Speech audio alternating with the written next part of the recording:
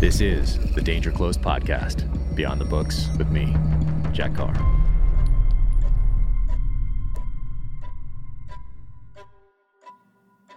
My guest today is my friend Mike Glover of FieldCraft Survival. And Mike had an incredible career in the military, most of that spent in special operations, and then got out, worked for something called other government agencies, and then started FieldCraft Survival, which is based here in Utah, down in Heber. So we talked about a ton of things: his time in the military, preparedness, our love of books, especially classic books on terrorism, insurgencies, counterinsurgencies from the 70s, 80s, 90s, and books on the military that helped us down the path. So without further ado, Mike Glover.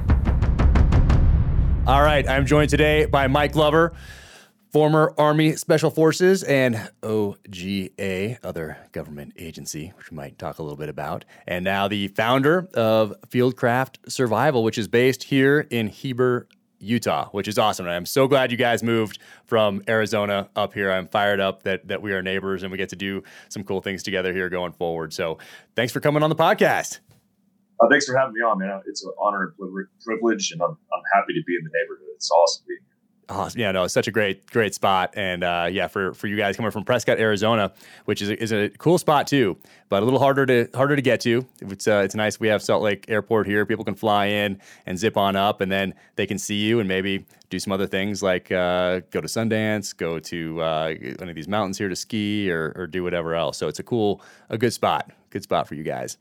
But dude, I want to start off by going into a little bit of background, because some people may not have heard Andy Stump's podcast with you on Cleared Hot, but you guys go deep into background. But I really want to talk to you about what you're doing now with FieldCraft, because I think it's awesome. I love when guys get out of government service, law enforcement, firefighters, whatever it is, and find that next passion in life, find that next mission, and move on. But you had, how many years did you do military?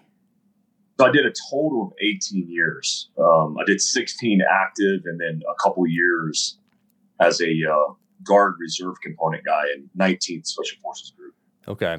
And then did you know always growing, because I've seen your library at headquarters at FieldCraft Survival World headquarters, and I love that library. There's awesome stuff in there. There's classic books on terrorism and insurgencies and counterinsurgencies. There's old magazine articles from the 70s and 80s, the same things that I grew up reading. So were you reading all that stuff growing up, or did you come back to it later and do some more research into the history and perspectives of what people were thinking about terrorism and insurgencies post-Vietnam through the 80s into the 90s? Did you come back to it, or did you read all that stuff growing up? Yeah, I grew up with books. I mean, that, like you back then, obviously we didn't have a lot of internet virtual interactions, so everything that we did was on print. And so I grew up reading like John Plaster's SOG, Secret Commandos, all these books on MACV, special operations guys at Vietnam. And then I actually have more of my books that set up, which is important to me.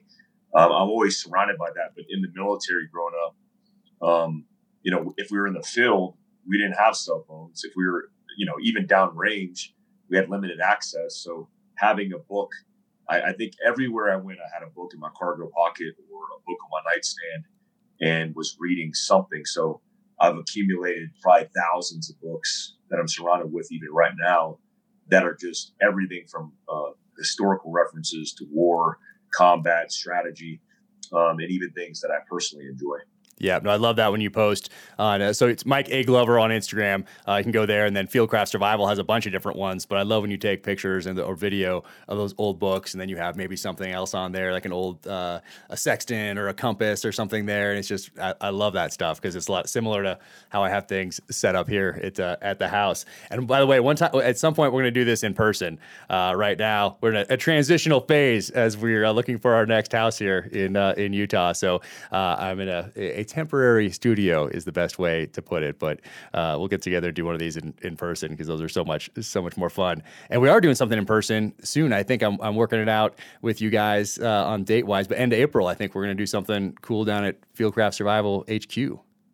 Yeah, I'm thinking like obviously a book signing, the new book, Devil's Hand, is going to be really cool to see people come out and books signed. I always thought it was real cool. In fact, I just recently did it. I have it right here, actually. This book, Not a Good Day to Die, by Sean Naylor.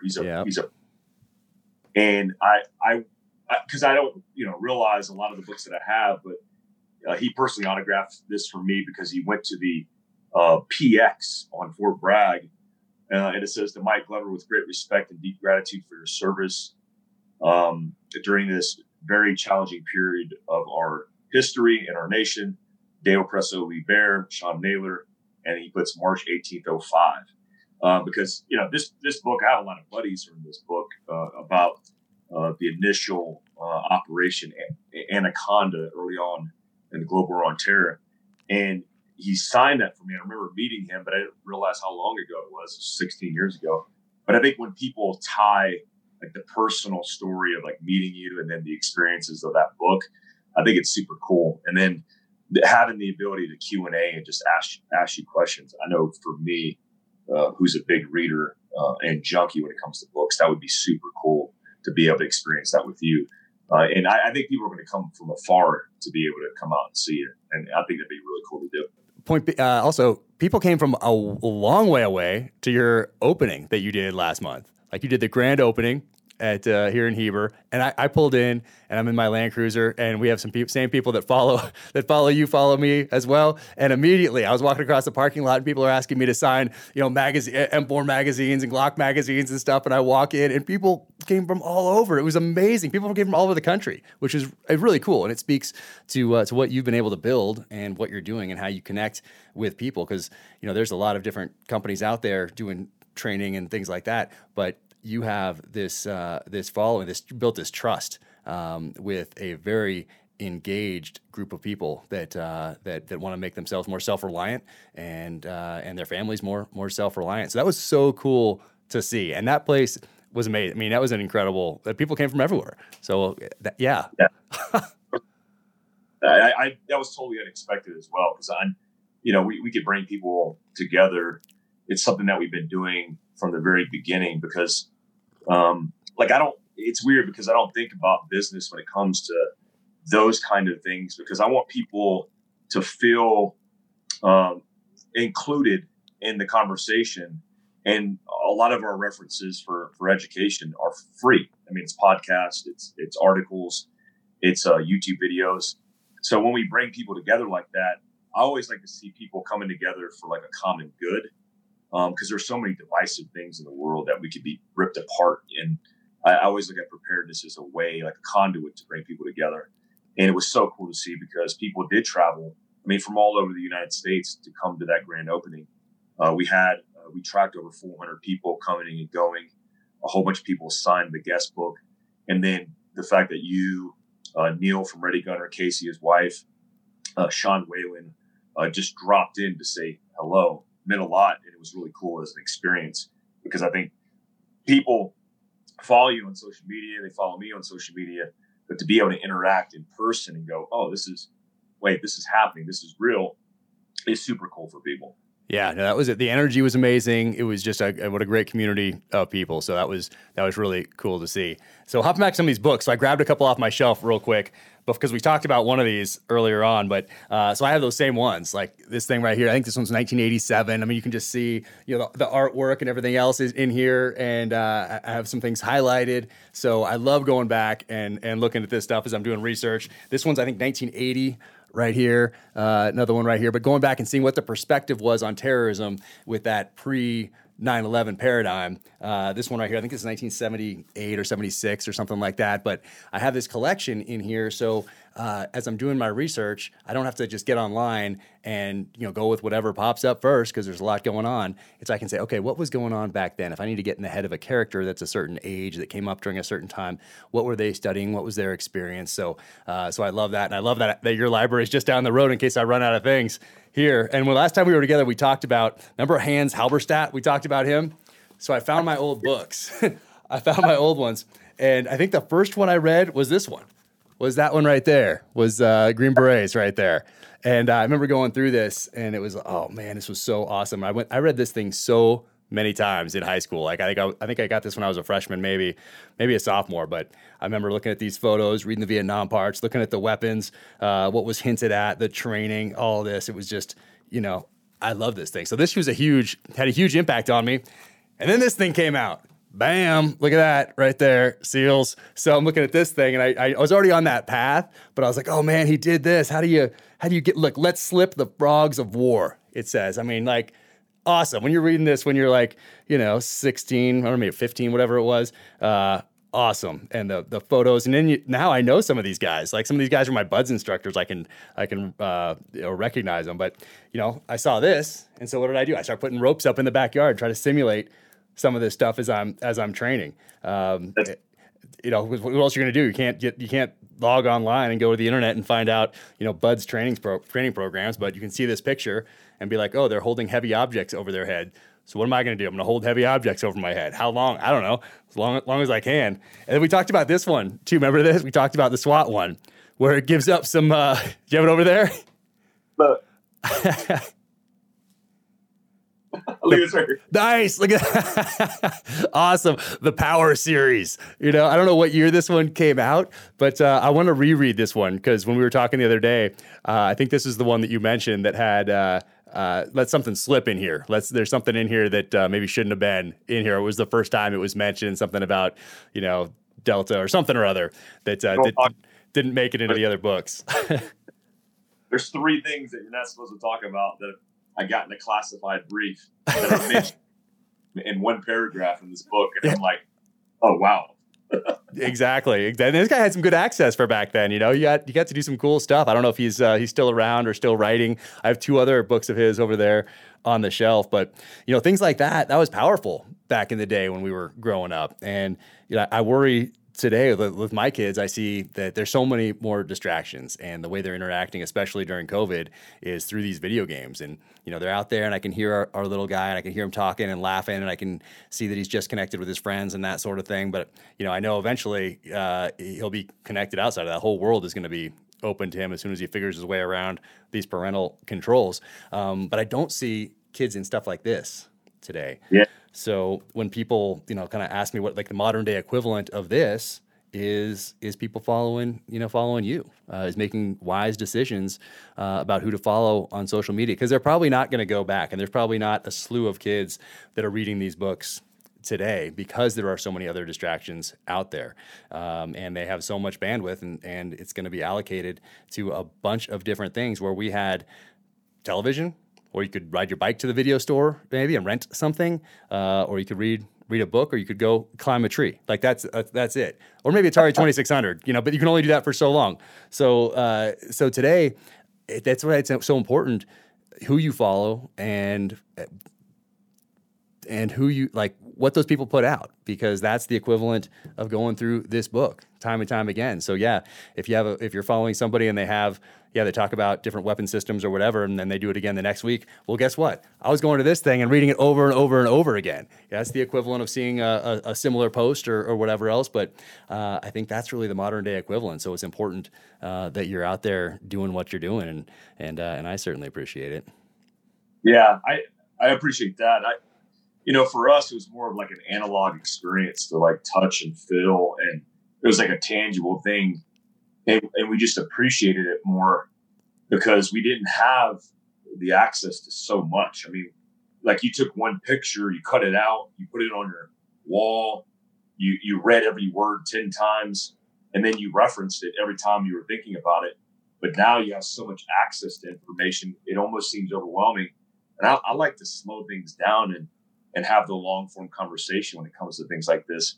And I think you're absolutely right. You could completely find the wrong things that just lead you down a rabbit hole that's not going to be, it's not going to allow you to be productive and find a lot of value in things. I mean, this is our dopamine hit, but this is like the slow burn version. Exactly. And then you go back the next day for your next hit for a little inspiration to get out there and keep going down the path. Because there weren't but you had to search that out. Like that just didn't come to you. You had to actually take some initiative and go figure out where to get these books, like with Paladin Press or something. I think that a lot of these things came from back in the day.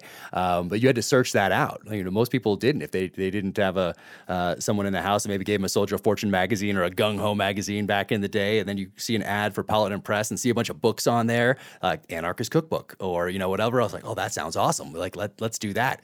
Hey, can someone? I remember even back in the day trying to get my dad to order it through his office so that the government wouldn't find out that I ordered the Anarchist Cookbook.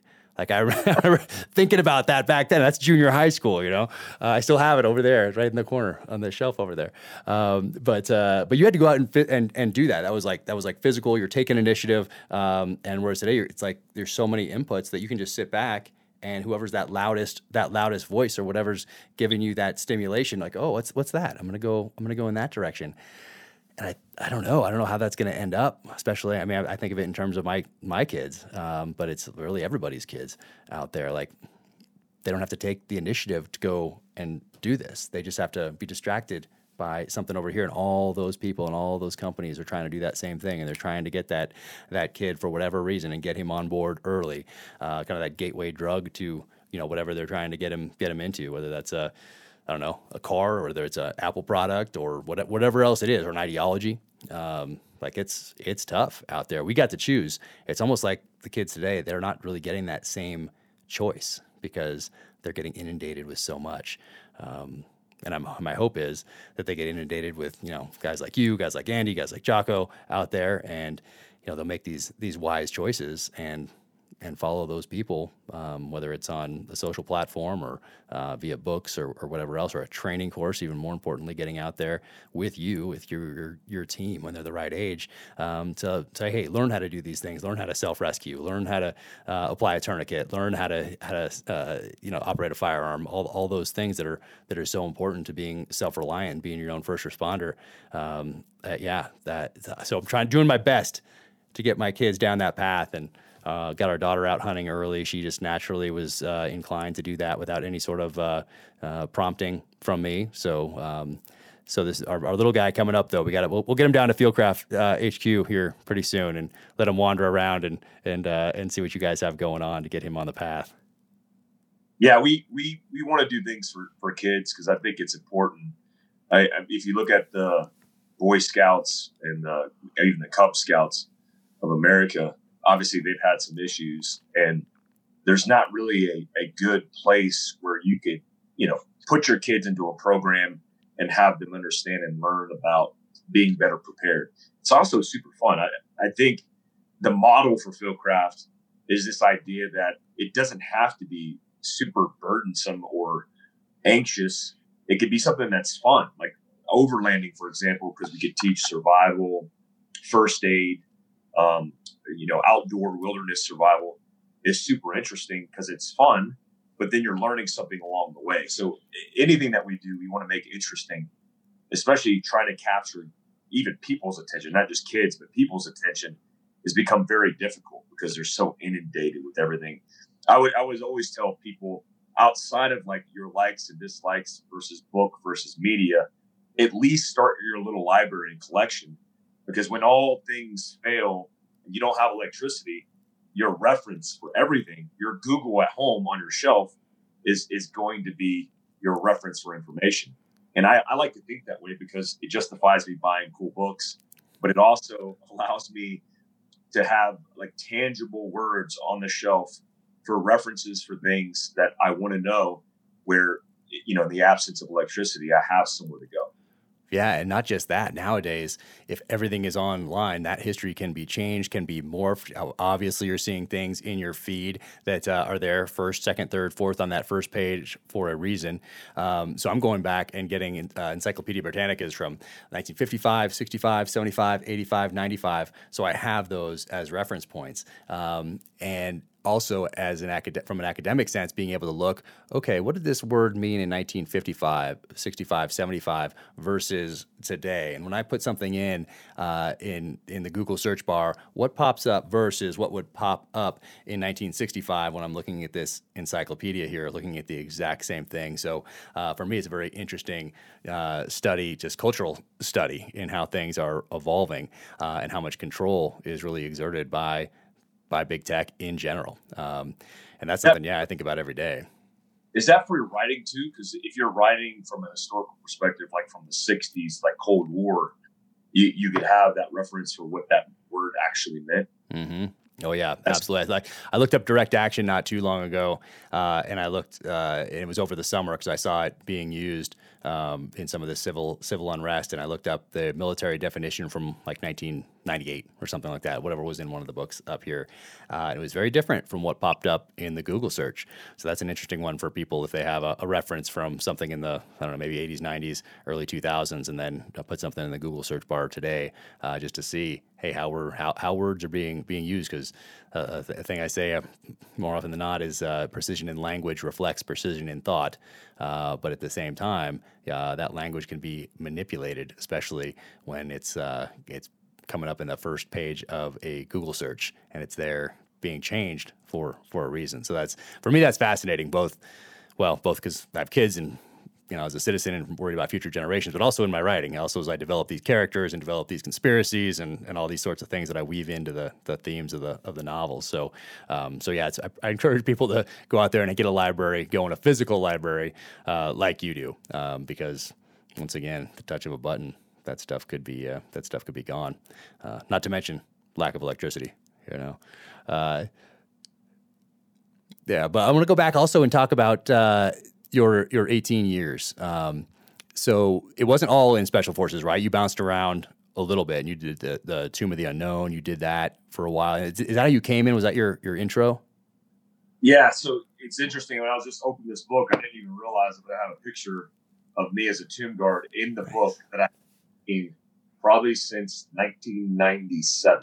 Wow. Like, that picture was just in this, and I'm like, oh wow, like I probably should go through these books. But yeah, I joined the Army to be an airborne ranger, and when I did so, I didn't realize they choose your MOS as it's called 11 X-ray, which is they get to choose what 11 series you are, and infantry is the series. So they have 11 Bravo. They used to have 11 Bravos, 11 Charlies, 11 Mikes, and 11 Hotels, which were different specialties. So when I went to infantry basic training with an airborne ranger contract, I was supposed to go through an 11 Bravo, or just think of it like an infantry guy who walks through the woods, like light infantry guy, pipeline. But when they segmented us in platoons, which there was no rhyme or reason to that, they literally went, okay, the first 30 guys, you're first platoon, 11 Bravos. The second 30 guys, you're 11 Hotels. They made me an 11 Hotel, which is an infantry guy that uses heavy armor and heavy weapons. So basically an infantry guy that gets to ride a GMV or a Humvee at the time and use 50 cals, Mark 19s, and heavy weapons and tow missile systems. And so at the end of basic, they were like, hey, the Ranger instructors are coming to pick up the Rangers candidates to go to Ranger Indoctrination program. And so they came and then they went. And then I told the drill sergeant, I'm like, hey, I'm supposed to be a Ranger. And he said, no, you're 11 Hotel. They don't have 11 hotels in Ranger. And I was like, what? No, 25th Infantry Division in Fort Lewis, Washington. I'm like, I have Airborne Ranger on my contract. And they were like, you should have told us before. It's your fault. I'm like, wow. Okay. So, long story short, the only way I could change my MOS right then and there was if they sent me to the 3rd Infantry Regiment, which was the Old Guard. And I didn't even know what the Old Guard was. But basically they said, if you go there, we'll change your MOS. And then after 2 years, you put in paperwork and you go to Ranger Regiment, which is what they told everybody. So I went to the Old Guard and realized it's a ceremonial unit, but it also has components that are like, they had a scout platoon at the time that did Op 4, playing bad guys for Ranger Regiment. And they had specialty platoons like the U.S. Army drill team, the Tomb of the Unknowns. And I said, you know what, at least I'll make the best of my time. So I went to airborne school, Ranger school, got my tomb identification badge, served as a guard at the tomb for a couple of years. And this is all pre 9/11. And then when 9/11 kicked off, I went to Special Forces selection and then spent the rest of my time in special operations. That's wild. So you didn't even know that it was a ceremonial unit. You can't Google it. And, hey, you get in that line, off you go. And so you didn't really know until you showed up there what you'd be doing for the next 2 years, which at the time, how old are you then? You're 18, 19, 20? How old? I was 17. 17. So 2 years when you're 17 years old seems like forever. Like that, 2 years, that's half of high school. Like that's crazy at 17. Now it's like 2 years, whatever. Just whatever that time-space continuum thing is, like that's a real thing as time going faster as you get older. But at 17, that's forever. So you show up there, you're like, man, I got to polish my boots. I have to have this haircut. I have to do this stuff. I was expecting to be jumping out of planes and like placing claymores and rocking it on these ambushes. And I think at the time we all thought we were going to go downrange and do secret stuff in the middle of the night and then come back. And that was like what we thought, because there wasn't any, you didn't know. Like you just got everything from these books. It made it seem like we're going to go save the world and come back and have beers, And in real life, you get to your unit and they're like, hey, here's a mop, go clean the bathroom. You're like, well, what about the secret mission? And that didn't really happen until after September 11th anyway, for most of us. There were flashpoints along the way and guys got to, rock it in Mogadishu and places like that. But for the most part, my experience and those of our contemporaries was pretty much you didn't get to do what you thought you were going to do until after September 11th. So you're there, you're polishing your shoes, you got the glasses on, you're doing your thing. Like there's nothing else like that out there. I mean, maybe some of the Great Britain, maybe, but that's pretty incredible having to do that day and day. Is that stressful, having to be out there in front of a crowd? And for those that don't know, can you give a little rundown on what you're doing there and a little background on that? Yeah.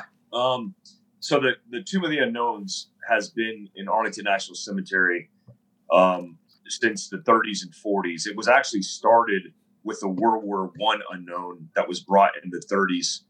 And the idea was it would be guarded by the Army 24 hours a day, 7 days a week, in memorial to all of those men and women who served and died on the battlefields. And, at the time, obviously in World War I, World War II, Korea, and even Vietnam, these unknowns were remains that they couldn't identify. So they couldn't associate them with any kind of identification. So the original crypt, which is the big thing that's known for being the Tomb of the Unknowns, underneath that crypt is the World War I unknown. In front, you have Korea, Vietnam, and World War II. And that's been guarded by the Army since 1948, 24 hours a day. The 3rd Infantry Regiment, which is the oldest infantry regiment in the Army, has guarded that. And so to be a tomb guard, you have to try out. You have to go through about 7 to 9 months of training. You get your tomb identification badge, which behind the astronaut's badge is the rarest badge in the military. And at the time, I was badge holder 470. So I was 170th person to be awarded the badge since 1948. And then since then, there's only been a couple hundred added to that. It's 3 release based on height. I'm 6'1", so anywhere from 6 foot to 6'2". Second release 6'2" to 6'4", and first release is 6'4" and above. And we rotate in a fireman schedule to guard that rain, snow, sleet, or heat in Arlington Cemetery 24 hours a day. It's something that was a lot of stress, a lot of pressure.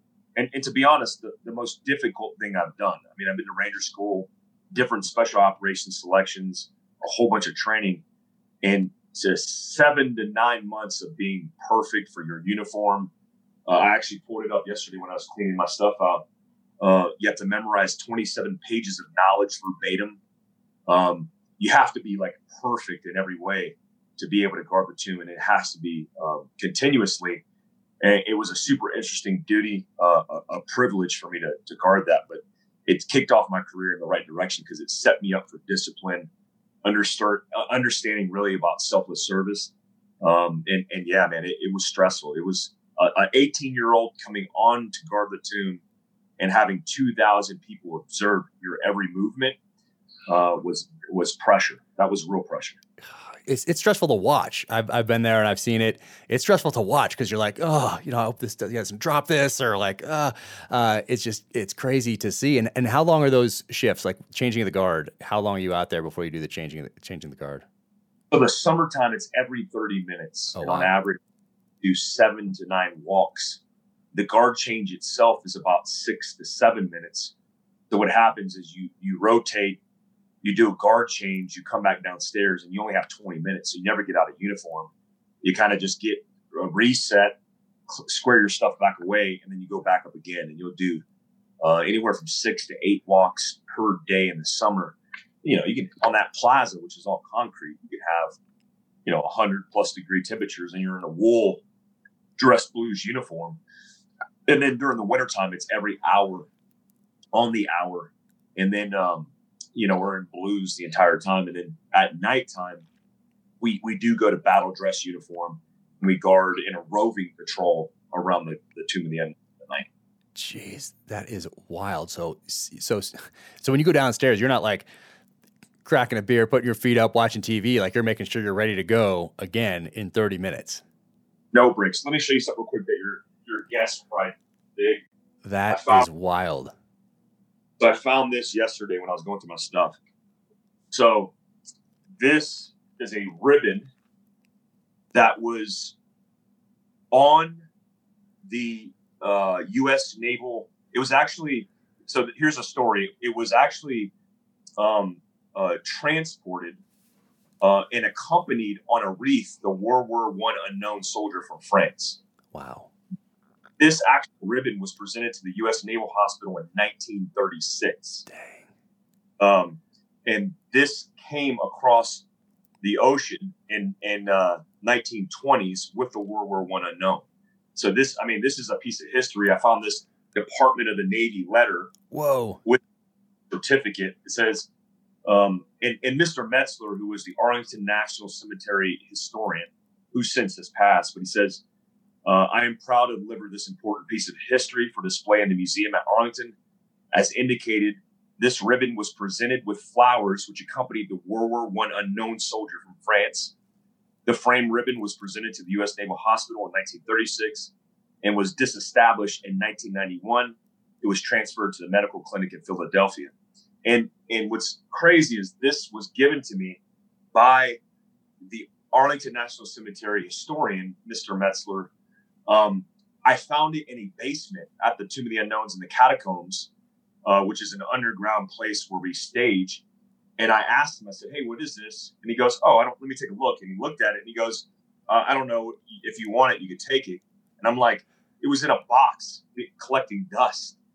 And I feel obligated to give this to a museum or something. I've actually contacted a few, but I'm holding on to it right now. But it's a piece of history that accompanied the World War I unknown. It's insane. That's amazing. I mean, imagine what else is out there in a box somewhere. I mean, Raiders of the Lost Ark going down, thing at the end. Like, what are in those boxes? But just in some dusty attic somewhere, or somebody like you that went home and has this thing, doesn't even know what they have really. There's got to be all these all over the country. There's got to be these amazing artifacts out there, particularly from that time period, from World War I, World War II, things those guys brought back. That's incredible. Gosh, amazing. So you got attention to detail down in those first couple of years. Like, you don't have a choice. You're going to be out there in front of everybody. You're getting an inspection. Probably before you walk out, there's somebody that's looking, boom, boom, boom, and you go, kind of like a bullpen as you get ready to go out. So you do that for 2 years. Does anybody stay? Like, that seems like high stress. That seems much more stressful to me than going into Ramadi at the height of the war. I would much rather head into town and do that than have my uniform immaculate and walk out in front of a bunch of people. Like, that's terrifying to me, which is probably why I ended up in the SEAL teams where I did. But that's a lot of stress. And does anybody stay there for 6 years, 7 years, 8 years, 9 years, 10 years and do that for, I don't know, till retirement? Or is everybody different? I think the average tomb guard lasts 2 to 3 years because it's not only challenging mentally because of all the attention to detail and just being, it's a lot of time invested as well, but it's physically challenging just to stand there and click your heels together. I don't want to ever make it seem like it's physical as compared to special operations, but it's just a different type of physical stress because you learn very quickly how to deal and manage with standing still in austere environments. I sweat profusely, and sweat and gnats stuck to my face and mosquitoes. And it was very distracting, but very physically distressing.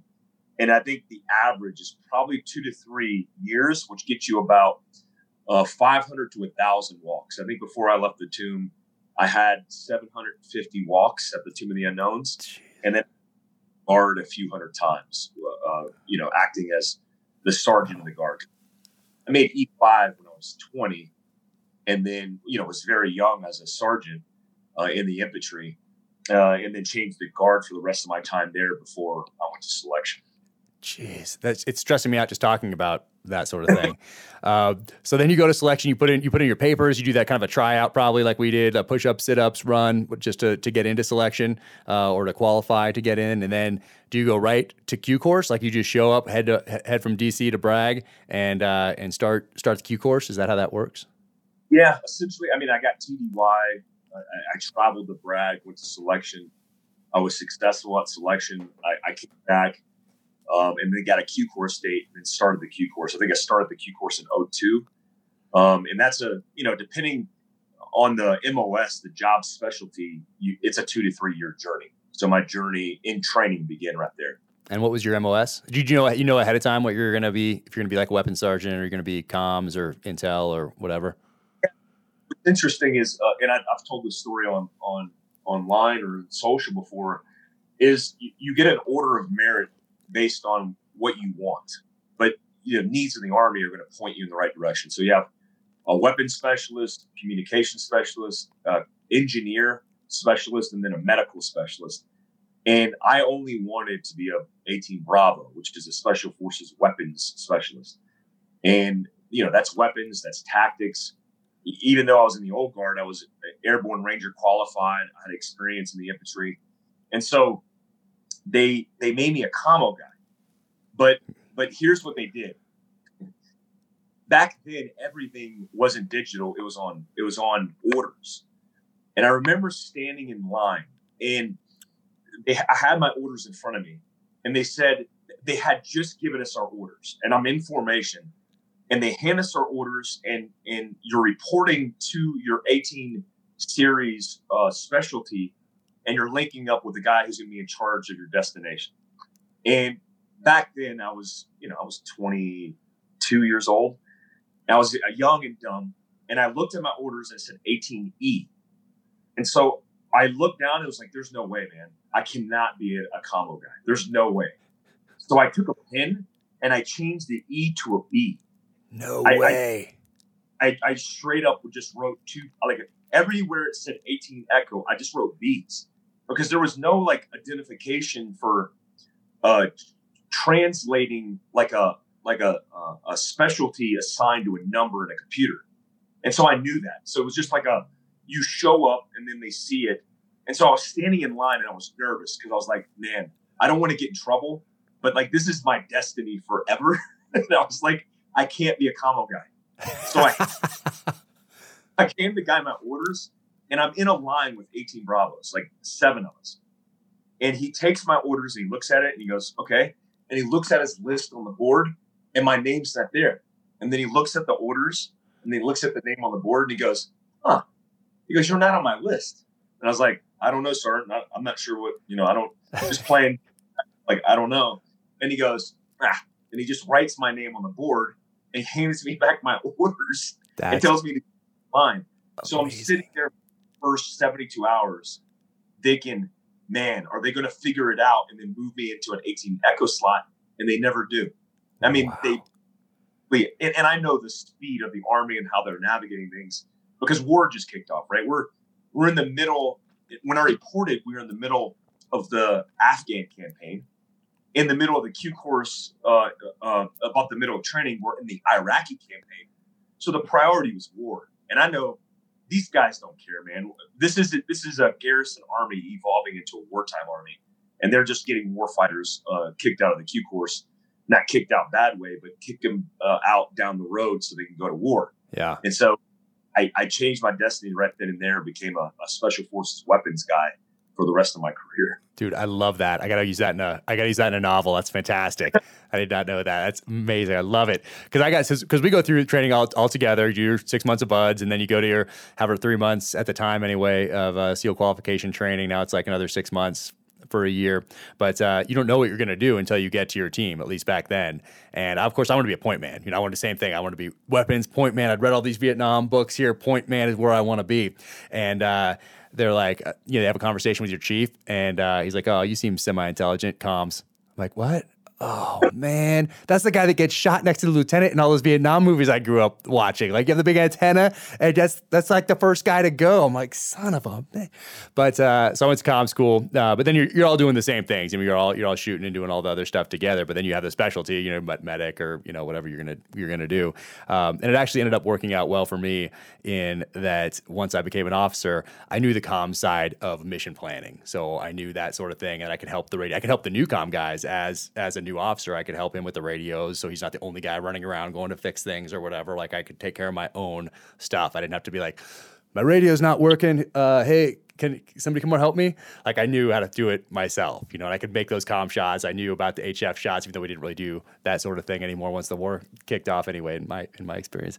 But that is awesome. So you're in, you go weapons, somebody else is going comms, or somebody else, the engineers are going to blow up stuff. So you're doing that separately, but under that Special Forces, Special Warfare Training Center umbrella. And you all do your separate things, which are different amounts of time.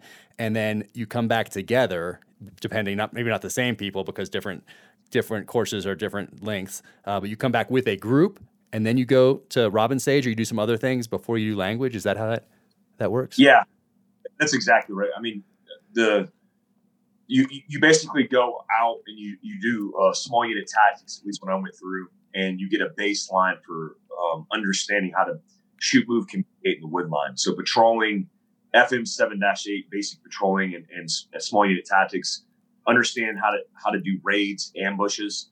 And, as a Ranger qualified infantry guy, even though I was young, I was put in a leadership position because you're running a whole bunch of guys from varied backgrounds. I mean, the cool thing about Special Forces, the Green Berets, I think, is a lot of people have different experiences and backgrounds, which makes them really cool as an asset, where you might have an 18 Delta who was a paramedic. You might even have an 18 Delta who was a medical doctor. And these people are going out to get their specialty training and then coming back together again to culminate in Robin Sage, which I think is our specialty, which is unconventional warfare, this fake culmination exercise in this scenario-based world, which is called Pineland. And in Pineland, which is based in Rockingham, North Carolina, the Appalachians. It was really cool as an experience because you jump in, you train an auxiliary force, you mentor, you assist, advise, and then you go conduct operations. It was the true Green Beret mission, and I felt like I got set up for success there. After that, you go to survival school. You have to go to SEER, high risk level C, which is for special operations and aviators. And then you go to language school. And my language at the time was French, because our AOR, area of operation, was Africa. Even though I even in third group, I never went to Africa. I went to the Middle East. So you know where you're going at this point. What point do you find out what group you're going to? Right before you go to language school, they identify what group you're going to go to. Okay. And the only group I wanted to go to at the time was third or fifth, because I heard they were in the middle of war. So they were war fighting, and I knew that if I had third or fifth, there was a high probability I was going straight to war out of the Q course, and I did. We did. But I always thought it was funny because I could read and write Korean because I'm half Korean, but I was a Korean guy, speaking French, operating in the Middle East, and had no synergy in lining those things up. But that's the way of the academic world and special operations. Yeah, that's the military in general. Like same thing. Yeah, native Spanish speaker. Okay, boom, boom. Okay, you're going to wherever, a place where they don't speak Spanish. That's probably where you're going to go, and we're going to give you a language that's not Spanish. Like it's just crazy. You should have been going probably to first group, and head in that direction. But no, it's the military, which is fantastic. It's kind of it's a huge bureaucracy, and that's just how it's been since the beginning of time. It's classic. There's a reason that these stereotypes about the military exist, and that's a reason right there. Just a data point. Crazy. And was your SEER on Bragg? Is that one on Bragg? Yes, I went to the Camp McCall, and then it was ran by the Special Warfare Center. So it's I think a different experience than the Air Force version of it. But it was a great experience. It was, they call it Camp Slappy. Yeah. Like when you go, you learn about education. Super interesting experience and something I think that set me up for success for war.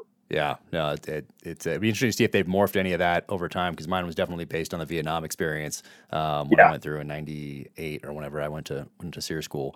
But yeah, I definitely built TAP codes and all the rest of it. Definitely Vietnam. And then I went to a more advanced one that was a pilot course even before 9/11. But it was kind of like, hey, if you're snatched off the street in Lebanon, like this, what's there, and you're thrown in front of a camera then or whatever else, and it worked all those things in that didn't necessarily they didn't really cover in the more classic type post or Vietnam era SEER school that was my original experience. But and so you go to third group and off you go downrange. Like do you have a workup? Do you have like a year-long workup, or how did no, you just get thrown in the mix? Yeah, well, when I arrived, I kind of pinpointed the battalion I wanted to go to, and 2nd Battalion, 3rd Special Forces Group was going to war. And I started assimilating and getting ready, but we were already they were already sending guys over on Advon, advancing to pre-stage for war. So this time was about 04, 05 period, and it was super active in fire bases in remote places on the Pakistan border at the time. And so I hit the ground, and I think I probably spent 2 weeks on the ground, 2 weeks at Bragg in third group before I was on a plane headed over to war. Wow. So were you taking somebody's place and that they'd worked up together, or were you just just throwing it like, get out there, we need more guys out here in these outstations or wherever you went?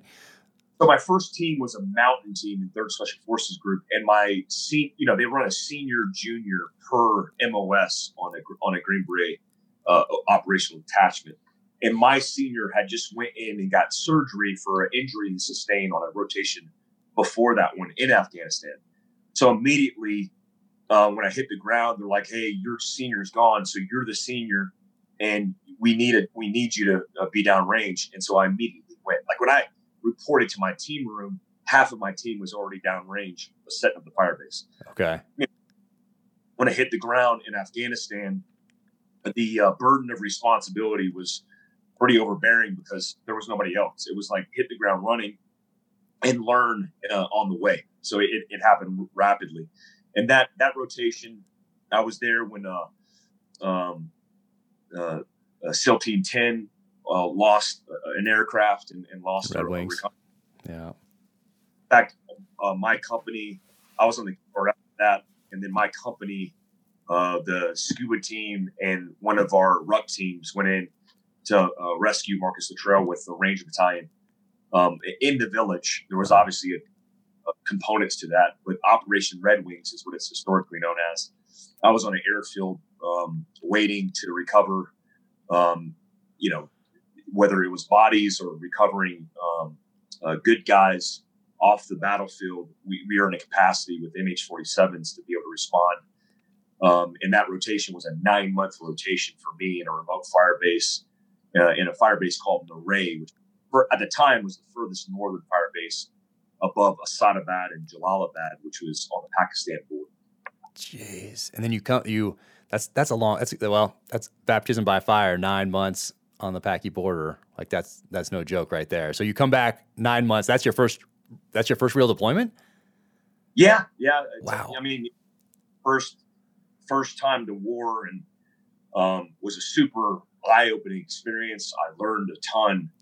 And then, in the cycle that is war at that time period, and this, there wasn't a lot of time off. I mean, I got back. I think I went to a school, like one of our advanced CQB schools, like a couple of weeks after I hit the ground. Nice. Sephardic, is that the one? Sephardic, yeah. Nice. I went to I always wanted to go there. I always put in for that. They never got to. I put in for Ranger School. I put in for Sephardic. I put in for all these things when I was like E3, E4, E5. I just wanted to, just get that experience. That was all, pre September 11th. Yeah, they never let me go. So, oh well. But you do Sephardic, so you're rocking and rolling CQB, and then right back into the mix. Right back to Iraq. I went back to Iraq, or went straight to Iraq after that. I think I had a couple weeks of time off right before we deployed, and then was operating. I got an opportunity that was pretty rare in my community, which is I got to move over to the CIF company, the Commanders in Extremis company, which is now called the Commanders Response Force company, which now technically is in limbo because they're thinking about making them deep underground companies for different underground tunnel systems. Huh. But you had to have 2 years of team time. You had to have Sephardic, and you had to come recommended from your detachment and your company sergeant major. And I was in Charlie Company, 2nd Battalion, and my sergeant major went to become the CIF sergeant major after our rotation, and he vouched for me. In fact, he requested me and a couple other guys from the company. So I just moved next door from Charlie Company to Bravo Company, which put me in the slot to go immediately downrange. And, they asked me, they said, Mike, you're going to have to deploy like immediately. And they had no time off. I'm like, that's what I was there for. So I was more than excited and moved over to the CIF company after Sephardic and went straight to war with the CIF. Oh, wow. Did that in Iraq in 05, 06, 07, 08, and did 3 right back-to-back rotations to Iraq with the Commanders in Extremis Force. No way. Yeah, so I went into Haiti in 2004 with Charlie 3rd of the 7th.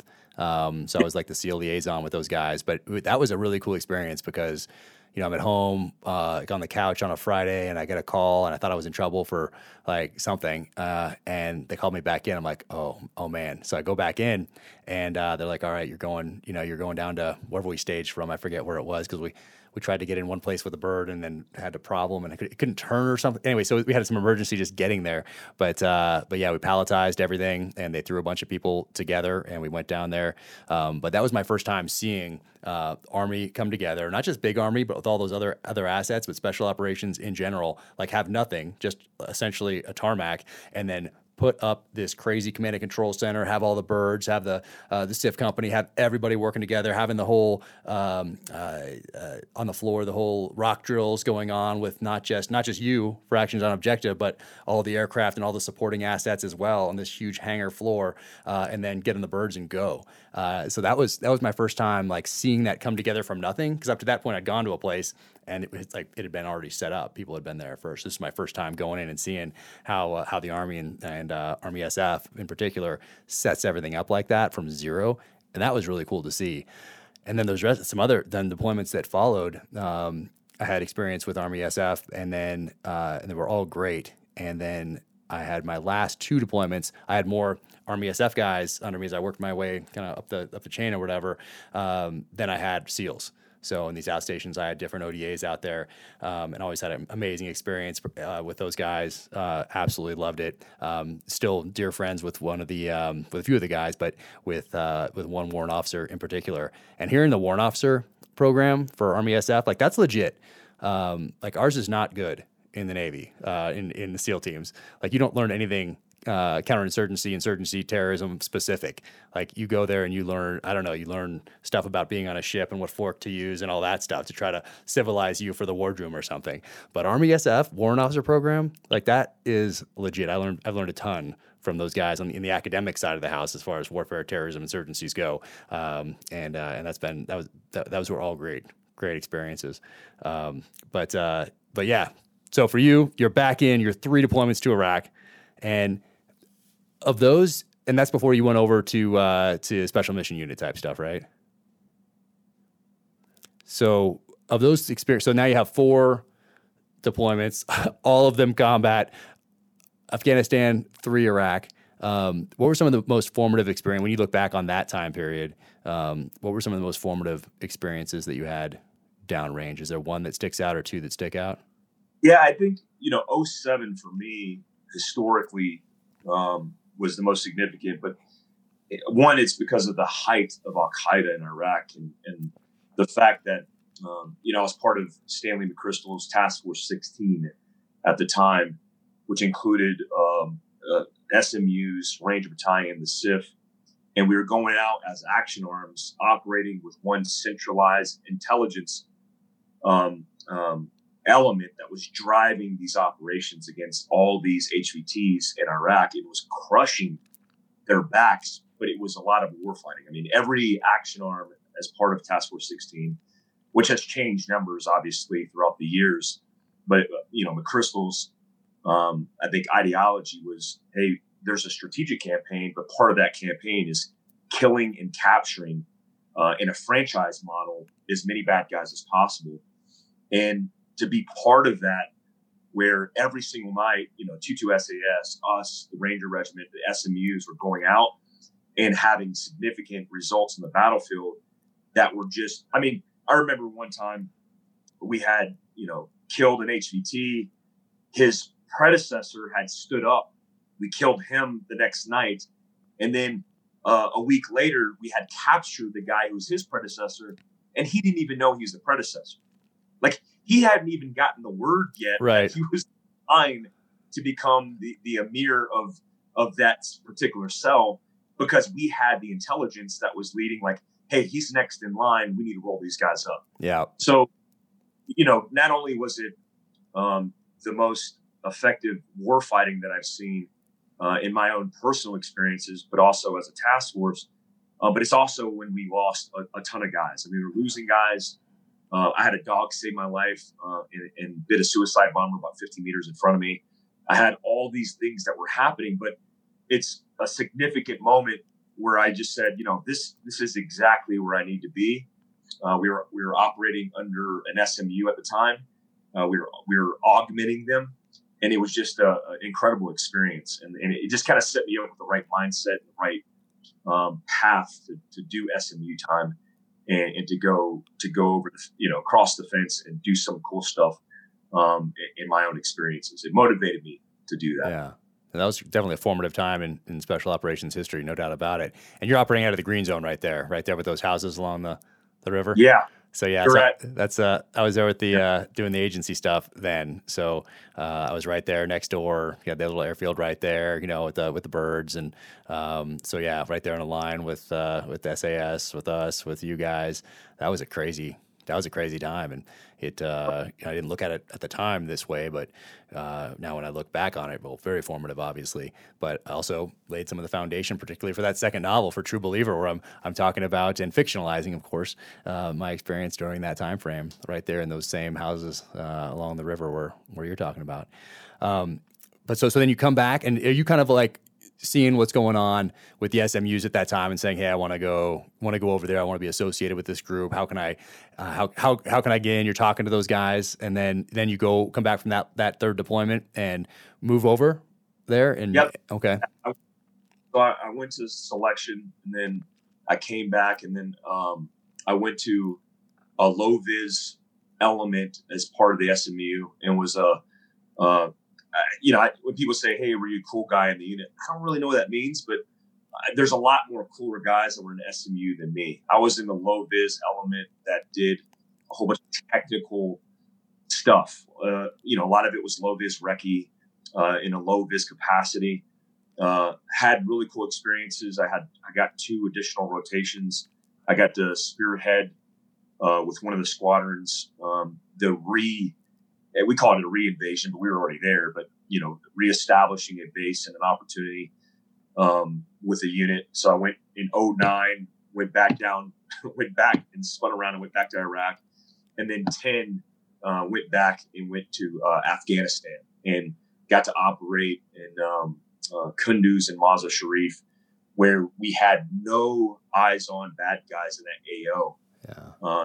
Became a super impactful rotation for me, where, man, it was insane. It was insane war fighting because we basically hit the hornet's nest when we got there, and it was a super productive rotation.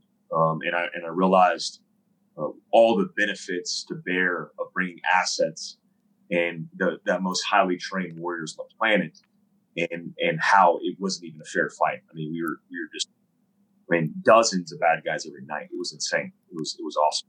That is wild. So you do that time, and then is that your last deployment? Yeah. So what happened is I made E8, and I made E8 very young. I made E8 when I was 30 years. I actually made the list when I was 29 on what we call the blacklist, which is the SMU list. And I was the last guy on the order of merit in 18 series to get promoted to E8. And so at the time, I was a young tech recce guy. And I'm like, man, what do I want to do with my career? Because an E8 in Special Forces is the top, you're the big dog. You're the team sergeant. And I was 29 years old. I was going to pin when I was 30, but I was a super young, experienced special operations guy. But nobody that I knew at the time was that young of a team sergeant. And at the time, I actually got requested by JSOC to stand up a Commanders and Extremist Force for Africa. So this hadn't been done yet. I mean, we had Commanders and Extremist Forces for every AOR except for Africa, because 3rd Special Forces Group, known as Bravo Company's 2nd Battalion 3rd Group, B-23, we were busy in the Middle East because we were training Iraqis, and we were going out every night with the premier Iraqi counterterrorism force, ICTF. And so they weren't willing to augment B-23, so they needed to stand up a new unit. So they actually they asked me, and they said, hey, would you be willing to come out and act as a Special Forces reconnaissance expert and help stand up C-210, which is the new Commanders and Extremist Force. So I flew out to Colorado. I met with Command Sergeant Major Bob Irby, who was there. And Bob Irby's a legend. He's like, man, look, what we're going to do is we're going to give you the opportunity to handpick your guys to stand up your Special Forces Reconnaissance Sniper Detachment for the recce, and then you'll be the first to operate in Africa. And I'm like, this is too good to be true. But it was true. And they gave us the opportunity. They said, these are the parameters, and me and another unit member left the unit and stood up that under JSOC's guidance. Long story, over the course of a year, we basically trained this element up. We handpicked our guys, we fired guys, we got them qualified. JSOC qualified us. And then when Benghazi happened, September 11th of 2012, I was actually in the SMU compound doing a cross engagement, and that thing kicked off. And then we got the word, we spun up, and then me and 2 of my guys were the first to rip into Libya to go after, at the time, this is unclassified now, it was classified at the time, but Abu Qatala, who was the guy responsible for coordinating the attack that killed, Ambassador Stephen Smith, and then the 2 former Navy SEALs, Glenn Doherty and Tyrone Woods. So I think I deployed a few weeks after that, and we went into the country, stood up a counterterrorism element that was a 12-way program, and went after them. And I spent the next 6 months in Libya running that counterterrorism program and looking after those guys. No kidding. That is wild. Yeah. And what after your 6 months there, how close did you get, or did you? What was? Is he? So 2 guys that were members of we call it Team Libya, positively identified Abu Qatala. We offered multiple courses of action, which were turned down by the chief. The country team turned it down. It wasn't the agency. It was the State Department. At the time, because Ambassador Stevens was killed, they had a charge that was in charge temporarily. His name was Alexander Pope, and he turned it down because of the political climate. I mean, verbatim, it said, we are not going to do this because of the political climate. We can't afford it politically. And so we did nothing. That, to me, was a very clear indication of my path moving forward in the military. And I came back from that rotation, and I think I was out of the Army within the next 3 weeks. No way. I mean, the agency recruited me when I was downrange because I had just finished in 2012, that same year, I had just finished my bachelor's degree, which is a prerequisite to become a Blue Badger, a full-time employee for OGA. And I started the process. And when I got back, I got out to transition into one, still, nickel and diming my retirement through the Special Forces Reserve, but also allowing myself to transition to work for OGA full time. No kidding. And that's what you did. So you went through the process. You did the polys, did all that stuff. Did you go to the farm at that point? Yeah. So here's what happened is, I don't know if you remember this time period, but that was when the sequester happened. Okay. Yeah, I remember.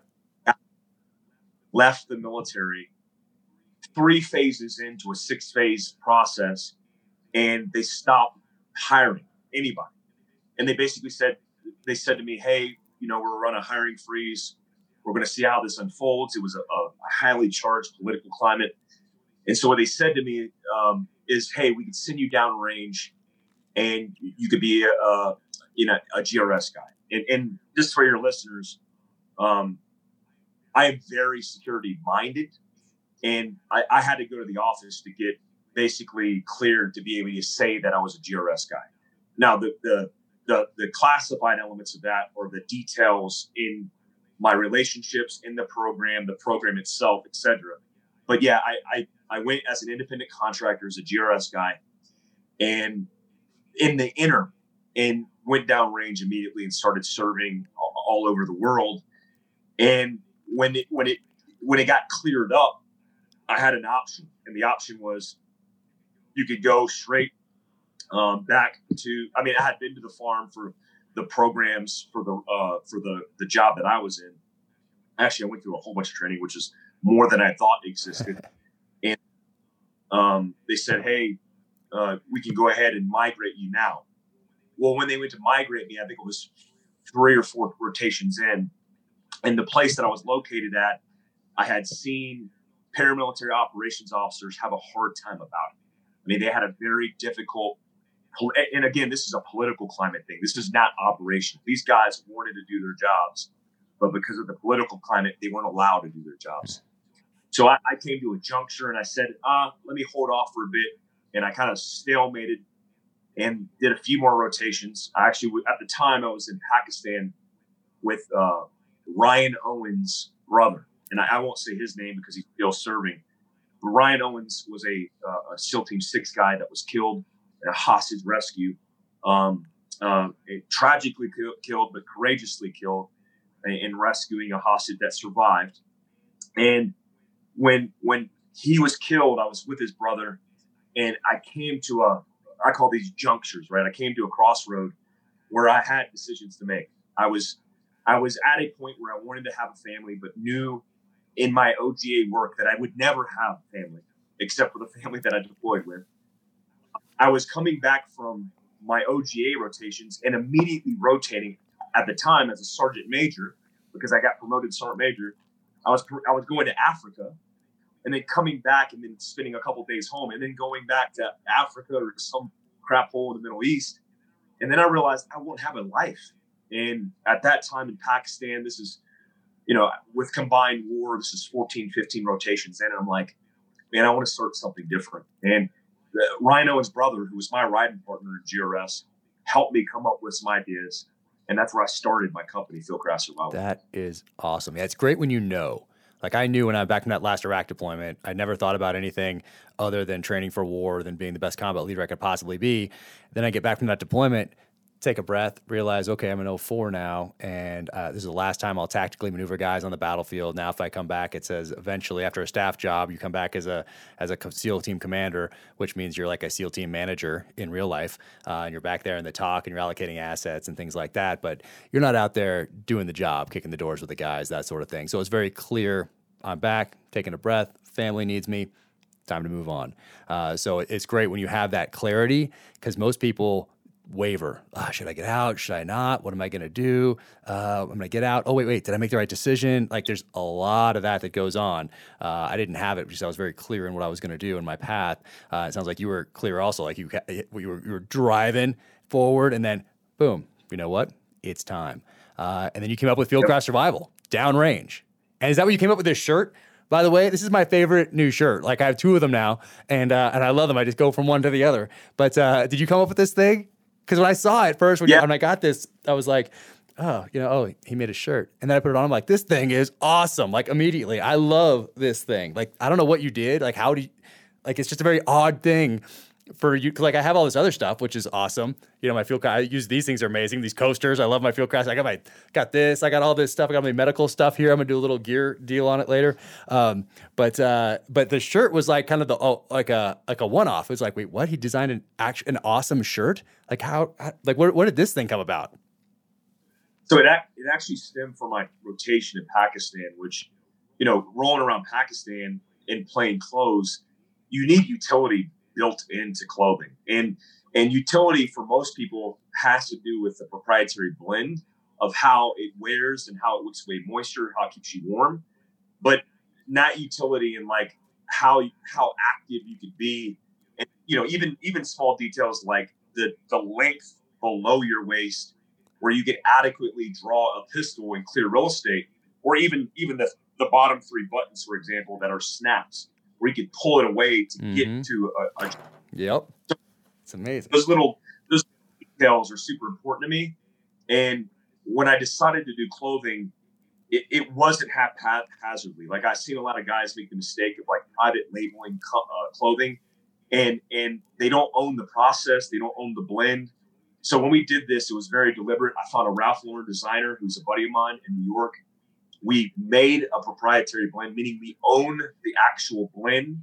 Even though proprietary blends are easy to skew and change numbers, it had to fit, wick away moisture, had to be air light, something that could like breathe on your body. So we owned that, and then we did it from scratch. So the material we sourced, the manufacturing we sourced, which is manufactured in New York, and we wanted to make sure it was done the right way with, you know, like even the handcuff key pocket where I would usually keep an ID card, because, you know, like in that country, you could get searched, you could get robbed, and everything that you're possessing could get stripped away from you. But if you have it in the back of your collar, that might be the little bit of life-saving tool to be able to, you know, extend your lifeline. So we paid attention to that, and that's something that we did, and we're going to continue to do. Like we have a whole line of clothing coming out this year, which includes more shirts, jackets, vests that all have utility focused as opposed to just looking good, which I think they look good as well. Yeah, no, this thing is awesome. People comment on it all the time. Also, because it's you know, it's niche and it's not, you know, out there on a huge clothing company or whatever. And you didn't just take something and throw FieldCraft Survival on it.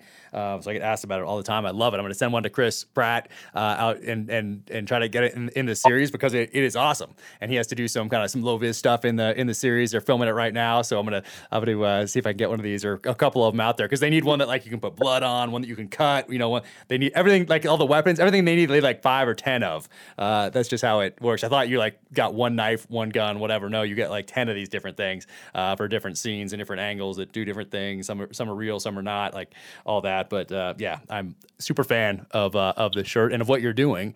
So you have the idea downrange, and we're gonna wrap this up because I know you got to go, and we're gonna come back and do this again. We're gonna do a part 2 because I want to ask you all about the different schools that you got to go to, the ones you can talk about anyway, particularly any of the driving schools and that sort of thing, on-road, off-road, rally racing schools, because I have my eye on going to O'Neill Racing back in New Hampshire. I never got to go to that one. All my friends got to go, and they said that was of all the ones we went to. I went to 2. I went to BSR and Blackwater. Other guys did like ITI. We went to a whole bunch of different ones, and then we had some off-road recovery stuff, different ones over the years. But I really want to go to O'Neill Racing out in New Hampshire and do that, because that seems like it's a fun place, and rally racers or just rally drivers seem like some of the best drivers in the world. Yeah, that's the best one. That was, out of all the schools I've been to O'Neill's 3 times. That was the funnest one, man, because the best one to go to is they do like a 1 week where they put you in front wheel drive, rear wheel drive, all wheel drive, so you can get a different feel. But go to that in the wintertime because it'll be covered in snow. And then the challenge of integrating all that stuff together is so super interesting. And I think one thing I do have, like I don't like to brag about my career because there's so many more significant people that have done way more than me. But I have a binder this big of certificates of training that I went to because I would never lull in time. I would always seek training. And I think I've been to, besides dive school, because I would drown. I'm not a very I've been to every single school, and that would be a super interesting podcast. Let's do a part 2, hopefully in person, and sit down and talk about all that stuff. And so all that training now, so you have that idea, downrange, FieldCraft survival, you come back, you get out, and then how long is it before inception and hitting the ground and getting out there, doing your first course? How does that, and we'll get back together and talk about all this in more detail. But like people all of a sudden, you just like think you just popped up out of nowhere. Well, what was that ramp up to now? Because I've been to the headquarters. It is awesome. It's amazing. You have a lot of people working for you, doing all these different courses, and you have merchandise, and you have all this amazing stuff going on. You're working on one of my vehicles. We're going to get this thing all set up and get me. I've been meaning to do it for a couple of years. It's been a busy couple of years here. So we're going to get that all done. So you have all that mobility side of the house. So from you got back, how long until you started FieldCraft Survival, and then how long till you do your first course? Yeah, so I FieldCraft initially, I started my logo design and building out. Like I started, and this is a testament again back to the reading component. Like if you're a deliberate planner, and I think special operations, the best tool that they gave me was the ability to constructively, organized, and very deliberately lay out a plan of action, which is a plan that you could execute. I went and I basically did a concept of the operation on every single aspect of my business, from the current situation, the mission statement, on how to execute each and every facet of it, starting with a logo. And then I started crushing books on business. I didn't know a lot about business, and looking at back in hindsight, would I see the same people, the same mistakes that people make now, where they see entrepreneurs and they're like, oh, I could do this, and then they quit like a month later. It's because they didn't do their due diligence and homework. I spent the first 6 months doing that and getting everything digested, and then everything lined out, and everything from logo to the company name, the company structure and EIN. And then I was teaching my first course a couple months after I hit the ground back home. And it started with just me. That quickly scaled over the years to, I have 45 employees right now that work for me. A lot of subcontracted guys that train all over the United States. We have a Heber City office that's also a Sims scenario shoot house kind of thing in the back. We just bought a $120,000 simulator that's a 10-foot, 270-degree simulator that has 800 scenarios. We teach in 3 to 4 different states every weekend. I have another 5,000 square foot with a survival classroom that we do t-shirt manufacturing. We have a leather shop. We have a whole bunch of cool niches. I have 2,500 acres right down the road, 45 minutes from here, where we're going to be doing overland training, survival training, long range shooting. So it's scaled rapidly from where it was to where we are now. But the entire intent for us is to train civilians. Like when I came back from military experience, I realized there's not a lot outside of tactical training, which is a niche of preparedness training. There's not a lot for civilians. Even getting mindset or the understanding of kind of like a lifestyle of preparedness, which we lived, there's not a correlation or a way to map that. So I started FieldCraft with that intent. I don't focus on military. I don't focus on law enforcement, even though I'll always give them my attention. My main focus is taking civilians, which is every single person on this planet, and giving them the opportunity to kind of look at preparedness and go, hey, maybe that's something I should pay attention to. I think we live in a volatile world where, we had a shooting, for example, in Boulder, Colorado on Monday. Tragedy, right? And people often go look at that tragedy and go, oh man, that sucks for those people. Prayers to those people. And I get that.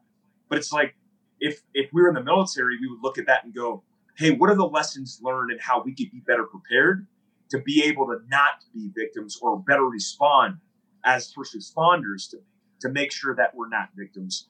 I like to look at it that way and find in tragedy the way that we can get a lesson learned in improving our quality of life. And that is our mission set from the very beginning of FieldCraft. Oh man, anything in life, we want to take those lessons and apply them going forward. When I launched my last book, Savage Son, it was April 12th of last year, kind of the height of uncertainty as far as health wise. We didn't really know what this was going to do, job wise, finances, parents, grandparents. Like, it was a very uncertain time. So as I launched, I was talking more often than not about being prepared, and not just being prepared, but hey, making notes right now. If you didn't feel prepared going into last February, last March, not April, well, identifying those things and then acting on them. So it's not enough just to be like, oh, we were worried there for a while that there wasn't gonna be any food in the grocery store, and oh, phew, now there's food in the grocery store again. Okay, well, instead, okay, that's why I don't have that worry. Let's take that and apply it going forward and make sure that we have some food put away. What else? So what if I called 911 for a fire and no one was there to answer? Oh, do we have fire extinguishers in the house? Do I know how to use them? Do they even work anymore? Do the kids know how to use them? Does the babysitter know how to use them? Like, all those things, but not just identifying them, taking action on them. So that's what I talked a lot about as last April, and now I'm talking about it a lot again this time as I launch this next book, Devil's Hand, because now we've come full circle and we have those lessons of the last year.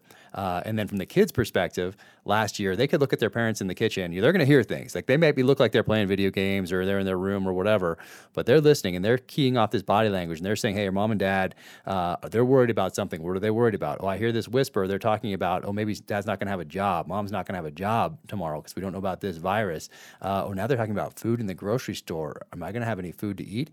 So even if you were in that situation, you can flip that around and you can have that active conversation, be like, "Hey, you know what? We weren't as prepared as we could have been, but you know what we're going to do this next time as soon as we possibly can? We're going to fix that. We're going to apply these lessons. And look what we have now. Look, we have water. We have something to filter the water in case, I turn this faucet on and it's coming out all brown or whatever.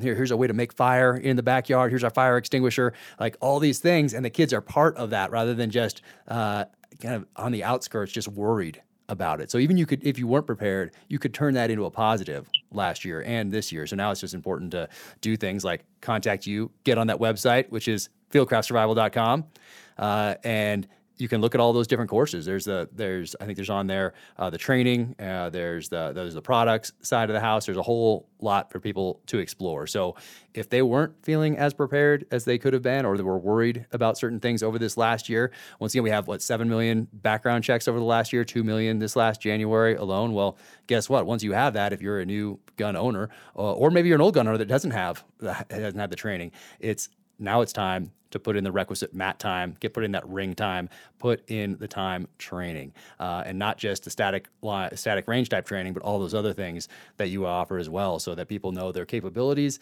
and their limitations with their chosen weapon systems that they incorporate into their lifestyle. So I think what you're doing is absolutely incredible. I'm so glad you're here. Just down the street from me here in Utah is amazing. So where else can people go to find out? Website, Mike.A.Glover on Instagram, plus the FieldCraft Survival, FieldCraft Survival HQ, FieldCraft Mobility, FieldCraft Fit. There's a whole litany of FieldCraft things that people can follow on Instagram, and I highly encourage everybody to follow all of those. But what else do you tell people when they're interested in reaching out or starting down this path of preparedness? Where should they start? Well, I think just as you started a podcast, I think the best form of education for us is the audible long form version, as well as video. So I would point people to, go and select podcasts and choices that are good for you. The FieldCraft Survival Podcast is an option. We're on iTunes, we're on Spotify, we're on the big platforms, but we release 2 podcasts every single week on everything that's preparedness. I would also advocate for YouTube as well, because we do a lot of video content that if you go back to the very beginning, which is years ago, we have 300,000+ subscribers on YouTube. So a lot of people are paying attention. I would advocate to start there as a start point. Get your family involved, watch videos, listen to education. And if it's something that you think you would find value in adding to your life, then hit us up at fieldcraftsurvival.com. Awesome. Awesome, brother. Dude, thank you so much for taking all this time with me today. I sincerely appreciate it. And we'll do it again soon. We'll get back together in person. And hopefully here at the end of April, we'll sit down together and do an event down at FieldCraft Survival World Headquarters in Heber. Thanks so much, man. I appreciate it. It's an honor and privilege. I love your podcast and I love the fact that you're doing this. Look forward to being on more and especially on seeing you for Devil's Hand at FieldCraft HQ. It's going to be awesome. Awesome, brother. Well, thanks again, and we'll get together soon. Let's talk about some gear. I'm a gear person and have been my whole life, before the military, during the military, after the military. I use it in my books to develop characters because what I see somebody using and how they're using it tells me a lot about that person in real life. So that carries right over into my novels. So I want to talk about some FieldCraft survival gear today. So if you want to learn about mobility, want to learn about firearms, medical, all of those things that make us more self-reliant citizens, well, FieldCraft Survival is your place. Check them out. And I love this shirt. So this is my new favorite shirt right here. Mike designed this thing. And I'm not one to get too excited about shirts, but this thing is legit. And you'll have to actually get one to know what I'm talking about. But check this out, FieldCraft Survival. Mike designed it. Hit that website and tourniquets, tourniquet holders. They have all sorts of stuff. I love the leather work they're doing over there. You can see that. So got my notebook here. The coasters are awesome. And they have packages, different kind of packages for medical supplies. So I have a few of these actually, backpack, car, scattered about. So I have these, little EDC carrier thing right there. And then this right here for the back seat in your car. This is awesome to organize things. So this goes in the back of your car, Velcro, so you can grab one of these things, take it off. I think this one's, I put some binos. What did I put in here? You put different things in here. I have that's pretty good. Got my SIG binos in there. So those are always at the ready. Got a tourniquet that's ready to rock. Got another med kit in here. Bam. Yeah, I got space blankets in here. So you can do anything with this. So this is legit, a lot bigger package down here with a more robust med kit for your vehicle. And what's great about this is it's super easy to get off the back of your car seat right here. So it goes behind the driver or passenger. And you can take this thing and it turns in to a backpack.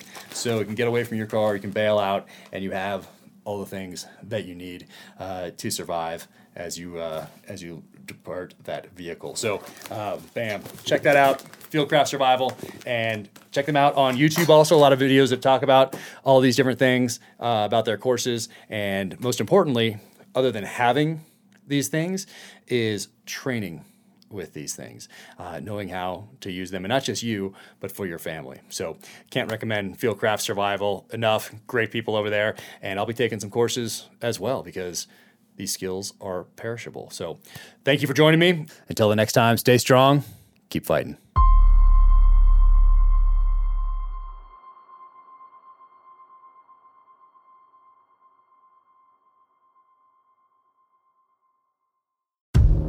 In case you missed it, on a recent episode of Danger Close, an Ironclad original, Jack Carr sat down with former presidential candidate Tulsi Gabbard. Set aside all the labels, because I've been getting asked this a lot, like, well, are you left or are you right? Are you progressive or are you conservative? What box do you fit in? Which box do you check? Completely. Are you an enemy or right. an ally? What filter should I use when I'm looking at you? And I've always been an independent-minded person, always. Be sure to check out the full interview wherever you get your podcasts.